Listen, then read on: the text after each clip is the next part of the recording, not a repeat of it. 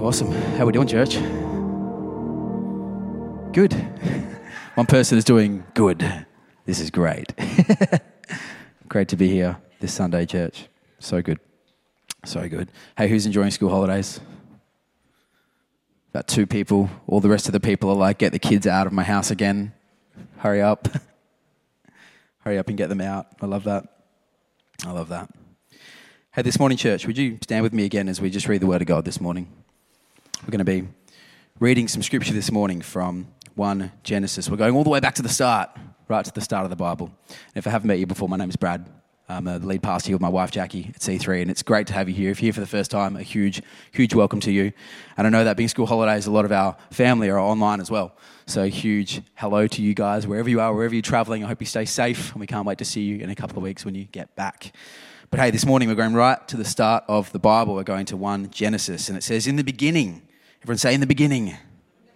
In the beginning, God created the heavens and the earth. The earth was formless and empty, and darkness covered the deep waters. And the Spirit of God was hovering over the surface of the waters. Then God said, let there be light, and there was light. And God saw the light was good. Then he separated the light from the darkness. God called the light day and the darkness night, and evening passed and morning came, marking the first day. And this is the part I want you to tune into right here. Verse 6 says, and then God said, let there be space between the waters to separate the waters of heaven from the waters of earth. Let there be space between the waters. And that is what happened. Verse 7 says, God made this space to separate the waters of the earth from the waters of the heavens. That's good. That's good. Everyone say my sermon entitled to the person next to you this morning. It's Life Between Chaos. Life between chaos. Can anyone relate to living life between chaos? Anyone at all? A couple of people, hey? I can relate to that. Why don't you just grab a seat this morning, church? Man, sometimes I find myself in the middle of the chaos of life. I bet so many of us do that. Man, parenting kids can bring chaos, can't it? Especially during school holidays. I work in events as well, and man, that can bring chaos. Adrian here knows that as well, better than anyone, and man, events can bring chaos. And Joe as well at the back, who works in photography doing for events as well. Man, it can bring chaos at events. You get pulled in every direction at once. And sometimes your whole agenda can go out the window because you've got to work in a place of being reactive because you don't have the ability with events to leave it for tomorrow. It's not like you can be like, oh, I'll just come back to this tomorrow and set it up then, because it doesn't work. Like the event is today. So you've got to get it done. You've got to get it done. The deadline moves. Anyone in events knows that it can feel like chaos behind the scenes no matter how prepared you are and how prepared you feel. But who's ever felt like this, right? Check out this meme. Elmer, flick this meme up for us, sir, please. That moment when you look around at all the stuff that needs to be done, I feel so overwhelmed that you sit down and leisurely scroll through your phone instead. Can anyone relate to that? Guess what I was doing when I found this meme? 100% procrastinating. That's exactly what I was doing. I love that. Mandalorian's great, isn't it? But hey, look, I think we're living in an age where everything is instant and urgent, isn't it? It's instant and it's urgent, and that kind of makes life feel more chaotic. It's like we're beyond the microwave generation now. I think it's faster paced than that. I think we're living in a world that's so fast paced that chaos is becoming totally normal, isn't it? Especially after COVID, everything is ramped back up. It's like everything is moving so quick. Just yesterday, we were talking about what we're going to have for lunch at home. And we were like, all right, we'll have a treat today. We're going to have McDonald's today. And the kids were so excited. They were like pumped. They were like, yes, McDonald's, amazing. So our youngest newborn and Jackie stayed home. And I took the older 2 girls with me in the car, did the online app order and everything, hopped in the car. And Abby and Lily and I went for a drive. So 5-year-old, 2.5-year-old and me in the car. And we got to Macca's, and there was about 3 cars in the line. We kind of missed the lunch rush, and I was like, sweet, this is awesome. Missed the lunch rush. This is great. So we're waiting in the line, getting ready to tell them our code and that kind of thing. And Lily's like, there's so many cars, Dad. This is taking forever. I was like, dude, there's 3 cars. Are you for real? Chill out. Hang on. Just chill out a sec. So we get through, we give the code, all that kind of stuff, and we get to start driving through, and we go to almost to the window where we have to pay, and we're waiting for another car again. And she's like, Dad, this is taking forever. And I'm like thinking in my head, I'm like, man, what kind of a world do we live in where our kids complain about the wait for fast food? Like, seriously, I was like, wow, this is crazy. Anyway, we got to the end of the drive-through, got our food, and then realized, oh no, we're missing a meal. We're missing a meal. This is not good, right? This is not good. Anyone who's had kids knows that if you're missing a meal when you come through drive-through, that's not going to go well. So we got there, and Lily's like, what do you mean we're missing a meal? And I'm like, I'll check the order. And I'm like, oh, I don't know, maybe I mucked it up, maybe the app did it, I don't know, something's missing. We're missing a meal here. And she's like, oh, well, can we just go home? I just want to eat my food. I'm like, no, everyone needs their lunch, Lily. Everyone needs their food. And then we get out to the car park and check it, and guess whose food's missing? It's Lily's. And she's like, oh, we have to go back, Dad. We have to go through again. We have to go through again. Isn't it funny how that changes? So we go through again. Her tone completely changed at that point. She was still pretty, annoyed that we had to go through again. This little 5-year-old going, come on, really? We have to go through again, Dad? But she wanted her Maccas, so we went through again. But I tell you what, by the end of the second drive-through, Abby, who already had her food, was losing the plot. It was chaos in that car. It was absolute chaos, but I was kind of blown away at the expectation from my kids that everything was going to be instant. Everything was going to be instant. They thought you could just have it like that. And I think everything in this day and age is available so instantly that it's conditioned us to expect things fast. We've got to the point where, think about this, right? If you're below 30, then you might not remember some of these things, but get this, right? Remember when we had to go to a library for answers for something? You remember that? We had to go to a library and find the right book to find the answers to something. We couldn't just whip out our phone and Google it. Remember when we had to dial up our 56k internet connection, our dial-up connection, and wait for it to connect? Everyone remembers the sound in their head, right? We're all hearing it, 100%. And then also on top of that, what if someone had to make a phone call while you're on the internet? They had to wait. They had to wait forever to make that phone call because you couldn't make a phone call at the same time as you connect to the internet unless you were fancy and had 2 lines. Remember when a great Saturday night was going to maybe Blockbuster or Video Easy, or if you lived in Port here, Video 2000 back in the day, to get a copy of a DVD to watch. It was one movie. It was such a journey, wasn't it? Walk in the store to find that one DVD that the whole family could agree on. We didn't have access to Netflix or Disney Plus or all of this library instantly available on demand. How about before text messages? Remember living in an age before texts and mobiles when you couldn't contact everyone 24/7? You had to call someone from your landline. Isn't that a crazy concept? You had to call someone from your landline in your lounge room. And I remember being a kid and everyone in the family's hearing your conversation because it's cabled. You can't take the phone away. And then if you had another phone plugged in the same line, your siblings sitting there listening in on the conversation in another room, right? And I remember that. Totally. But look, man, we live in such an instant world now, don't we? We forget about all of that. But I think here's where the tension lies, right? I think it's not actually the chaos is the thing that we should be focusing on here, but it's actually the gap in between moments of chaos. Chaos, and what's in the gap in between that. What's in the gap between the chaos? And maybe the word chaos sounds a little extreme to you. That's cool. Maybe your world doesn't feel like life is chaotic. Maybe it just feels busy. And if that's you, then you're welcome to swap the word out. This is still going to apply in that sense. But I think no matter your age, this is going to apply to you in some way. And I was thinking about it and thinking, well, man, if Jesus 2,000 years ago, before all of these technological advancements, just in the past 20 years, right?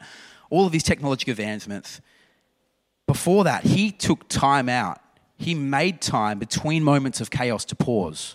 If he had to do that, then I think so do we, especially in this age, now more than ever.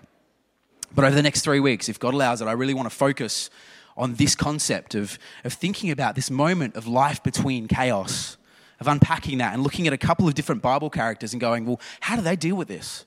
What do they do and how do they actually deal with this? But I really think that the beauty and the teaching of this lies here, not in the chaos, but in the gap in between the moments of chaos. So that's what we're going to be looking like. In a world where the gaps between one chaotic moment to the next moment is getting smaller and smaller and smaller, I think it's even more important that we're focusing on these gaps, that we intentionally take this brief moment to be inside the gap. Because we've got to be there. We can't just let it pass us by. And man, I struggle here personally, right? There's been moments in my life where I find it so hard to switch off and just be. Can anyone else relate to that in this day and age where you feel just so chaotic? Maybe you can relate, but there are times where I'm past the point of just being busy and man, it's funny because then I get to that moment of this gap and I start to feel guilty that I'm pausing. Can anyone else relate to that? You just suddenly feel guilty when you're taking this moment out. You're taking a moment to pause. And I don't actually know how to stop. And then I start feeling lost in that moment because I'm like, I'm going to pause, but now what? Now what? And then you feel guilty and anxious because you're pausing for being unproductive. And then I've got to like stop and think. And sometimes like when I get in this mode, I'm like, man, what are my hobbies again? Isn't it funny when you get to that stage, you lose yourself in that so much? It was funny, last time we took holidays at the start of this year, we had a 3-week block off and it was amazing. But it took almost the entire 3 weeks before I actually felt like I was on holiday. It took me like 2.5 weeks before I finally turned off and went, all right, I'm on holiday mode. And I bet so many of us in this moment really feel that too, because that really was the first really big holiday block that a lot of us got after COVID. That's when we finally hit that reset. So the question that we start with then is, well, what is chaos in the Bible? What is it actually defined as? Well, my friend Wikipedia here. I didn't have to go to a library. My friend Wikipedia told me this. This is what it says. Chaos is the mythological void state preceding the creation of the universe, the cosmos in Greek creation myths. And this is where it gets cool. In Christian theology, the same term is used, get this, to refer to the gap or the abyss created by the separation of heaven and earth. The same term is used to refer to the gap or the abyss created by the separation of heaven and earth. So let's come back for a moment to our locating scripture, right? We're coming back to verse 6 in our locating scripture here, and this is what it says. Then God said, let there be space between the waters to separate the waters of the heavens from the waters of the earth. Verse 7, and this is what happened. God made this space to separate the waters of the earth from the waters of heavens. Now, water can be calm, but water can also be chaotic, can't it? Water can be crazy at the same time. And I think most of the time in my life, it's when two chaotic moments are colliding and there's very little gap that I feel the craziest. It's in that moment when they collide. It's almost like the waters of the heavens and the waters of the earth colliding together in chaos. That's when it gets the craziest. And I think God recognized this too. I think he was smart about this. I think he realized that there needed to be a gap there.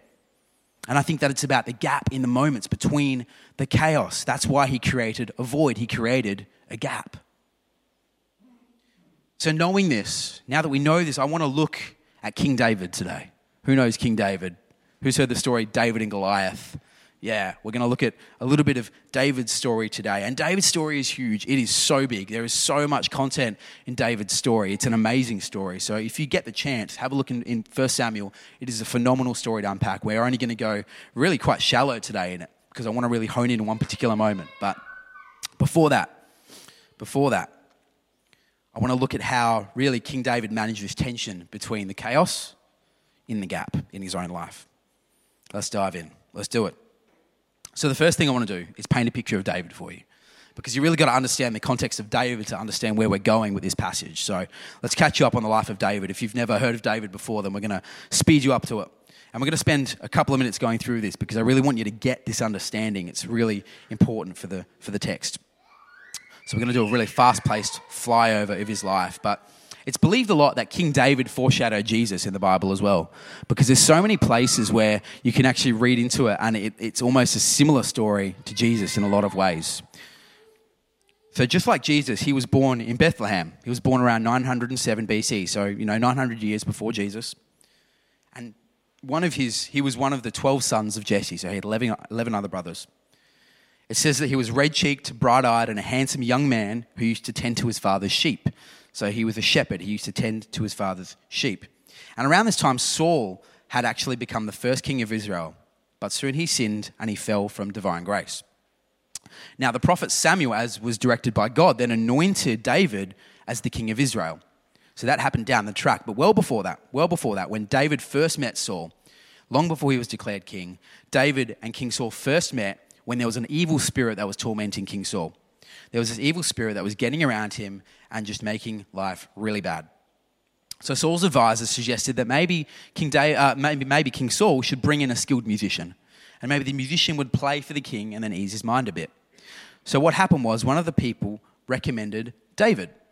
One of Saul's guys basically said, hey, there's this young guy named David. He's really great. He's a really skilled musician. We should bring him in. So at that point, David came in and he played music for King Saul. Now, King Saul at this point had no idea. Imagine this. He had no idea that this young boy playing before him was actually going to take his throne one day. That's an amazing thing to think about, isn't it? That this young kid who's just playing his harp, trying to calm down King Saul, was actually going to be the king one day. That's amazing. But then from there, we go into the story of David and Goliath. Now, a lot of people have heard of this story before. But King Saul was currently battling the Philistines. The Philistines were longtime enemies of Israel. They were enemies, and each day there was this massive Philistine giant named Goliath. And he would appear on a hill between the two armies, and it says that his words came roaring down like thunder. And this is what his words were. "Why should you come out and engage in battle? I am the Philistine champion, and you are Saul's servant. Choose one of your men and let him come down against me. If he overcomes me in combat and kills me, we will become your slaves. But if I best him and kill him, then you shall be our slaves and serve us." So that was Goliath every day. Goliath was a giant. He was a massive giant, and there wasn't a single man in Saul's army that would actually accept this challenge. There wasn't one person. So this went on for 40 days. It went on for 40 mornings and 40 evenings. And then young David approached the giant with just a staff, a slingshot, and 5 stones. And with one shot, this young boy David, one shot, he killed the giant, cut off his head, and took it to King Saul and said, "Here you go. Problem solved." The Philistines then fled, and David became this national hero. He was known by all. He was this amazing kid who had just killed this massive giant that no other man would touch. 40 days and 40 nights, this guy had been tormenting them, and David just walks in and kills him. Now, there's so much more you can unpack from that story, but that's another message, definitely. But then we move into, at that point, David becomes really good friends. He becomes best friends with Jonathan, who is King Saul's son. And that helps him out a little bit later. Side note. But then David becomes more of a warrior. He pushes more into being more of a warrior because Saul appoints him in the army as a commander. And Saul became so fond of David that he wouldn't actually let him go home. He stayed there with him this whole time. He wouldn't let him return home. He kept him there. And David did whatever Saul asked without fail. David was so successful in Saul's army that in 1 Samuel 18, it actually says this, verse 6, when the victorious Israelite army was returning home after David had killed the Philistine, women from all over the towns of Israel came to meet King Saul. They sang and danced for joy with tambourines and cymbals. So they've come to meet King Saul, right? This was the song, right? Saul has killed thousands, but David his 10,000s. This made Saul very angry. "What's this?" he said. "They credit David with 10,000s and only me with only thousands. Next they'll be making him their king." And verse 9 says, "So from that time on, Saul kept a jealous eye on David." So that's when things started to shift in Saul's world. King Saul's world. The very next day, a tormenting spirit from God overwhelmed Saul, and he began to rave in his house like a madman. David was playing the harp as he did each day, because remember, David was staying with him. But Saul had a spear in his hand, and he suddenly hurled it at David, intending to pin him to the wall, but David escaped him twice. It says twice.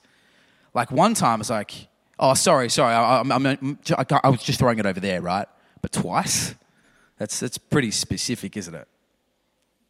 Saul was then afraid of David, for the Lord was with David, and had turned away from Saul. Finally, Saul sent him away and appointed him commander over 1,000 men, and David faithfully led his troops into battle. Verse 14, David continued to succeed in everything he did, for the Lord was with him. And when Saul recognized this, he became even more afraid of him. But all Israel and Judah loved David because he was so successful in leading the troops into battle. So he was the crowd favorite. So then after that, God continued granting David lots of success in battle. Every time he went into a battle, he came out more victorious than anyone else. And Saul started to get really fearful that David's fame and power was going to take Saul's throne away from him. And this led to a complete war between the two men. Like, it got full on with Saul really plotting all of these different revenges and deaths around David's life and trying to kind of kill him. Even in battle, he would intentionally send him into battles and stuff where he thought he was going to fail and die. And it didn't happen. It was even a point where David wanted to marry one of Saul's daughters. And from there, Saul made some ridiculous thing. Like he said, you have to get 200 foreskins of my enemies in order to do that. And David did it. That's the crazy thing. Saul was like, surely he's going to die. Surely they're going to kill him when he goes out to that. But David did it. Under God's hand, David did it. And this is really where I want to pinch and zoom in on today, because this crazy war between these two men ended up with David running away and finding refuge in a cave. He was hiding in a cave. What a place of chaos to be in. Could you imagine you're so successful that your boss and your father-in-law is actively trying to kill you with the entire army of the nation? That's a pretty scary concept, isn't it? Could you just imagine what David would be going through in the chaos in the middle of that? And I think this is where it's so hard for us, We can relate to this because finding calm in a chaos like this is hard. David would have been feeling this like crazy. And my thoughts are that, like, when I'm thinking about this, when I tend to be in chaos, my chaos jumps from one thing to another. It's jumping back and forth. And my brain is moving so quickly. I'm thinking, what's happened? What's going to happen? What could happen? What needs to happen? Like, I'm jumping between all of these things at once. And I found that I need to continually focus on bringing my thoughts back to a safe place where I can try and regain some clarity, because that's what I need in that moment. David's also known as someone who wrote the majority of the Psalms in the Bible. Now, these are songs or hymns. If you haven't read this before, it's a book in the Bible that's full of them, and it's beautiful. But if you didn't know it as well, if you're particularly new, then you might not know that the Bible is written by lots of different authors. There's lots of different people that wrote each kind of book of the Bible. And the Psalms, we believe that David wrote most of these. But Psalm 57 is actually written by David when he's in the cave. He's actually in this cave hiding. And this is the key, I think, friends. This is the key to managing the gap of when we're between chaos. This is so cool. This is what Psalm 57 says. This is what it says. A psalm of David regarding the time he fled from Saul and went into the cave. To be sung to the tune, Do Not Destroy. Now, we don't know that tune today. That has been lost over time. But how cool would it be if we had that tune to know what this should actually sound like? I don't know, me as a muso, I'm like, I would love to know the tune of how this should be sung, how this should sound. It would just be super cool. But anyway, this is what it says. And this is what he wrote. Verse 1. Have mercy on me, O God. Have mercy. I look to you for protection. I will hide beneath the shadow of your wings until the danger passes by. So the first thing he's doing here is he's asking God to have mercy on him twice. And then he asks him for protection and asks him to shelter until the danger or chaos passes by. And I don't think this is hiding, because it's easy for us to look at this as hiding, isn't it? And go, oh, he's just hiding from the chaos. And that's not helpful either. But I actually think he's intentionally seeking a gap between chaos and asking God to protect that gap for him. I think he realizes the importance of that moment, that he needs to stop in the chaos and just be for a second, be with God. Verse 2 says, I cry out to God Most High, to God who will fulfill his purpose for me. Now note that that's his purpose, not David's purpose, but God's purpose for his life, God's will. And he's asking him to fulfill that. We need to make sure that we're letting God drive. We've got to make sure that we're letting God drive so he can fulfill his purpose for us. Because that's the other thing it says. It actually says that God will fulfill it, not us. Sometimes I think, we can pray that prayer of salvation and we ask God to drive, but then we continually take back the steering wheel. Who can relate to that? We're like, no, that's not happening quick enough, God. Let's take this right turn here. It's going to get us there quicker. And God's going, all right, I'm not going to steal it off you, but yeah, sure. You do that. You do that. I think it's also really interesting in verse 1, he's talking to God, but in verse 2, the writing switches to be about God. That's really interesting to me. Verse 1, he says, I look to you for protection. I will hide beneath the shadow of your wings. Verse 2, he says, I cry out to God the Most High, to God who will fulfill his purpose for me. He's not saying I cry out to you, God. He's saying I cry out to God. So that is really interesting for me as well. Verse 3, he will send help from heaven to rescue me, disgracing those who hound me. And then there's an interlude. I think this is like a harp solo. That would be kind of cool. My God will send forth his unfailing love and faithfulness. I am surrounded by fierce lions who greedily devour human prey, whose teeth pierce like spears and arrows, and whose tongues cut like swords. I think this is him saying my enemies are so much stronger than me. I think he's believing that this massive army that's coming for him is going to be ready to pounce on him and devour him. How many of us feel like when we're between chaotic moments that seeking refuge in our situations, we're kind of trying to seek that refuge and try and find that space because we feel like our situations are ready to devour us. Verse 5 says, "Be exalted, O God, above the highest heavens. May your glory shine over all the earth." And this is where it gets really interesting because he goes back to talking about God here again instead of speaking about him, but he remembers the bigger picture. Because he finishes that verse and saying, "May your glory shine all over the earth." He's not talking about his situation anymore at all.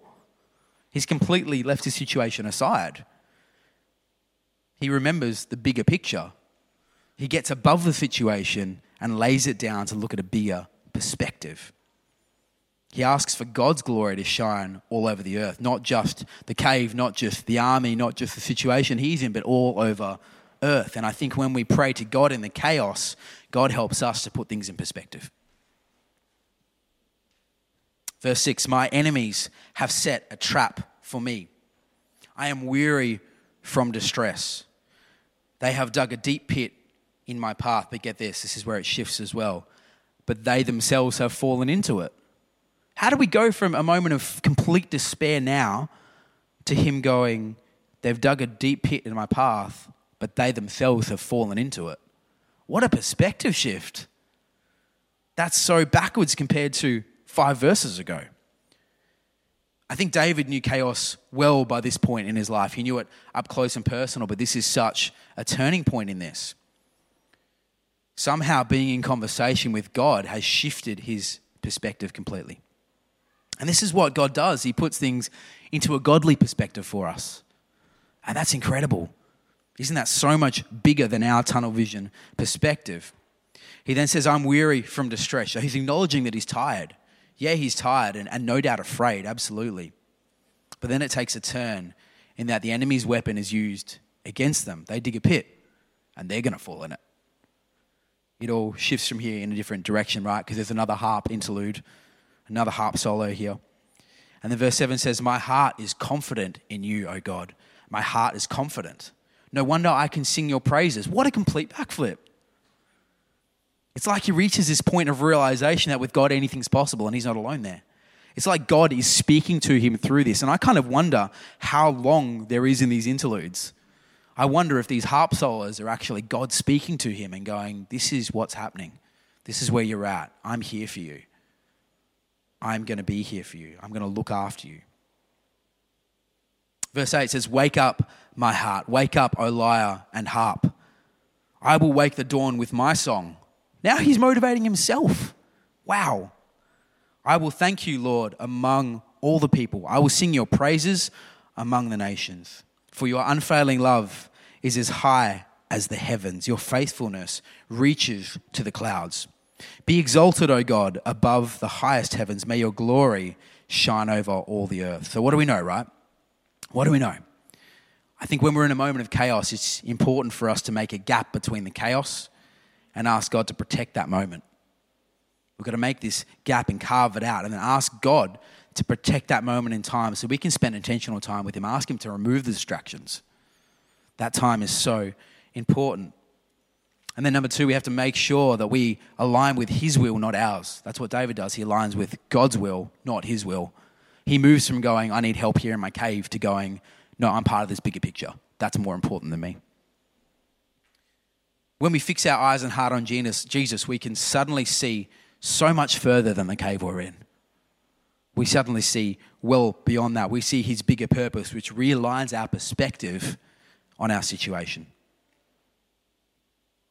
It's so important for us to realize that we're all going to wake up in a cave at some point in our life. Let's be honest, at some point, we're going to wake up in a cave. It might be, you might be in a cave of medical diagnosis right now. You might be in a cave of feeling betrayed. You might be in a cave of financial hardship. You might be in a cave of unfulfilled expectations.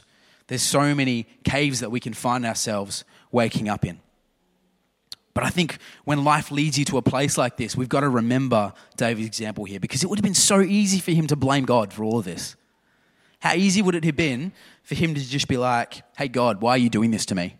I've had enough. That would be so simple, wouldn't it? And I can imagine that if I was in his situation, I'd be questioning what God's doing as well. But instead, what he does is he pours his heart out to God, and then he trusts in him. He pours his heart out and he says, but God, you know better.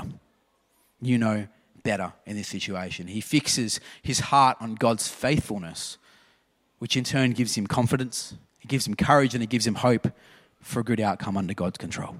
That's phenomenal. I think no matter how hard the situation is that we're facing in our own worlds, let's fix our heart on God and praise him there. I think this will lead us back to that safe place of clarity that we're looking for. Clarity and hope. And I think this will lead us to a place where we can find calm between the chaos and find his purpose for our life. And if we're calm between the chaos, then as we go into the chaos, we're going to be in a much better situation. There's one more thought that I want to share with you this morning. If you think about the shift in David's perspective during his prayer, during the psalm, it's almost like the Spirit of God was already there, hovering over the top of the gap, just waiting to be acknowledged. It's like the Spirit of God was just there already. And check this out. Back in Genesis 1, this is what it says. In the beginning, God created the heavens and the earth. The earth was formless and empty, and darkness covered the deep waters. And the Spirit of God was hovering over the surface of the waters. Now, why is that so profound, you say? You say, cool, the Spirit of God's hovering over the water. That's great. Remember verse 6 and verse 7. This is what it said. And then God said, let there be a space between the waters to separate the waters of the heavens from the waters of the earth. And this is what happened. God made this space to separate the waters of the earth from the waters of the heavens.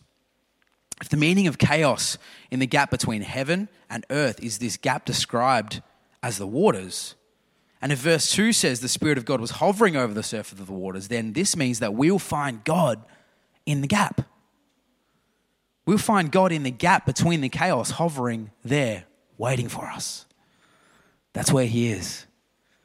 He's waiting for us to come to that place with him. He's waiting for us to be there. Would you stand with me this morning, church?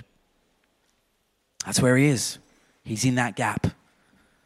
He's hovering and he's waiting. So I'd like to prompt you with two questions this morning. And the first one is, how are you intentionally making a gap for God today? What are you doing in your own world to make sure that between your chaos, you're getting some time with God? That you're carving some space to be in a gap? And this is as much for me as everyone else. I need to do more of this too. And what one thing are you doing to make sure you have this gap? What's one practical thing you do? Is it waking up 5 minutes earlier? Is it deciding at night time before you go to bed you're going to intentionally spend this time with him? Is it coming to Thursday night prayer here at church? How are you going to pause for that moment so you can go to that place where he already is, where he's waiting for you, where he's hovering over the surface? Imagine if we did this regularly. Imagine if in between the chaos we intentionally made space for him today in this gap.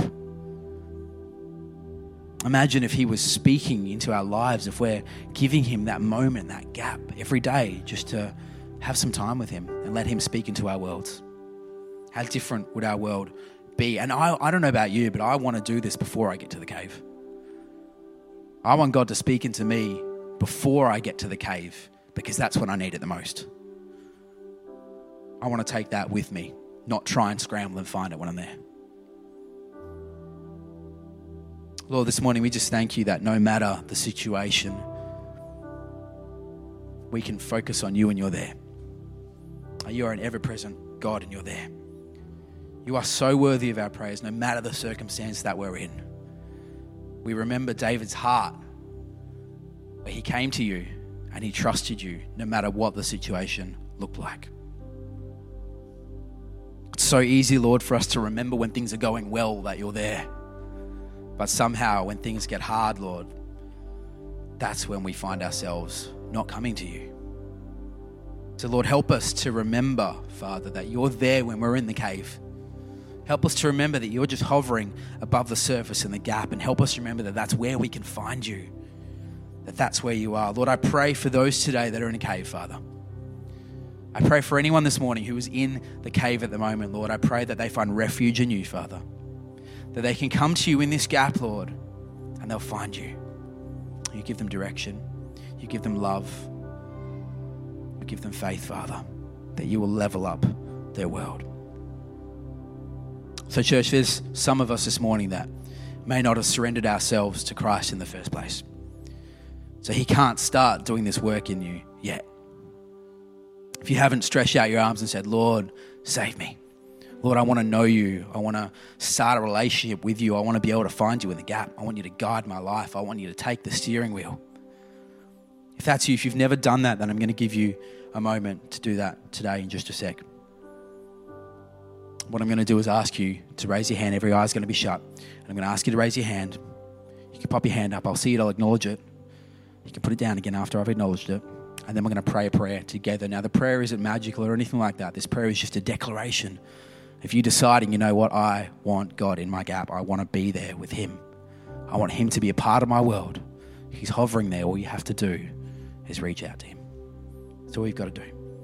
So I'm going to pray for three kinds of people. The first is someone who may have never known Jesus before. You may be going, you know what, this is my time. I want to know Jesus. I want him in my gap. I want to know him. It might be someone who once knew Jesus. Maybe you went away from him. Maybe something happened that broke you apart from the church. I don't know. But whatever it is, maybe you knew him at once and you don't know him now. I'm going to give you an opportunity to come back to him this morning.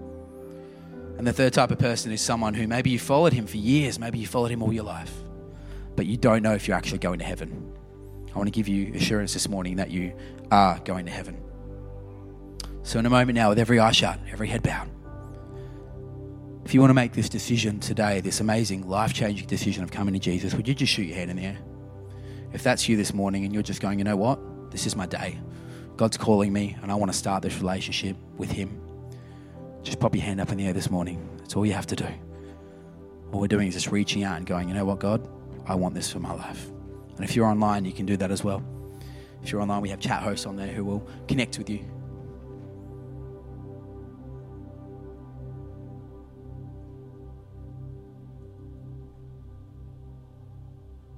If you're one of these three kinds of people, just shoot your hand up in the air.